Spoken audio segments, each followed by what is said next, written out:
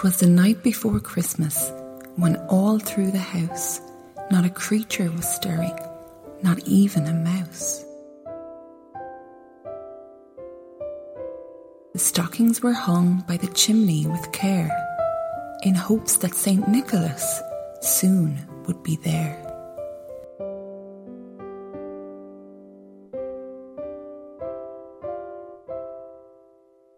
The children were nestled all snug in their beds, while visions of sugar plums danced in their heads. And Mum in her kerchief and I in my cap had just settled down for a long winter's nap. When out on the lawn there arose such a clatter, I sprang from my bed to see what was the matter. Away to the window I flew like a flash, tore open the shutters and threw up the sash. The moon on the breast of the new fallen snow gave a lustre of midday to objects below, when what to my wondering eyes should appear but a miniature sleigh and 8 tiny reindeer. With a little old driver, so lively and quick, I knew in a moment it must be Saint Nick. More rapid than eagles his coursers they came, and he whistled and shouted and called them by name.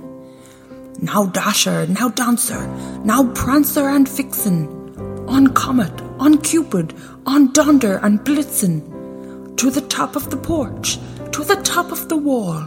Now dash away, dash away, dash away all.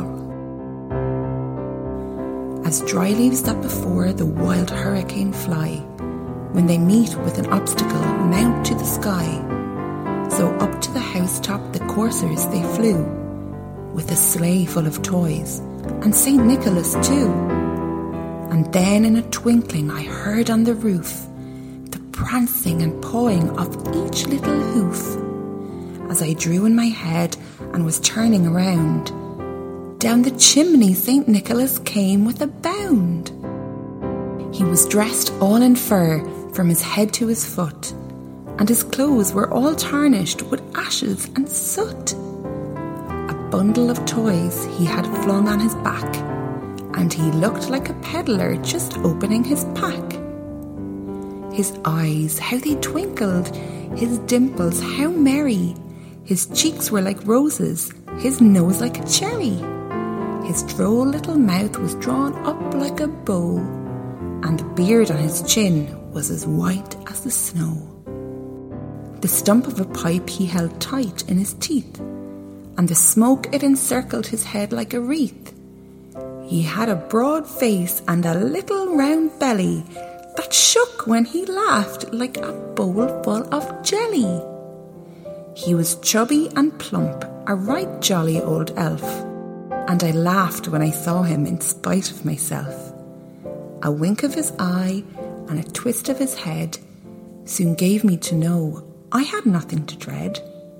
He spoke not a word, but went straight to his work, and filled all the stockings, then turned with a jerk, and laying his fingers aside of his nose, and giving a nod, up the chimney he rose.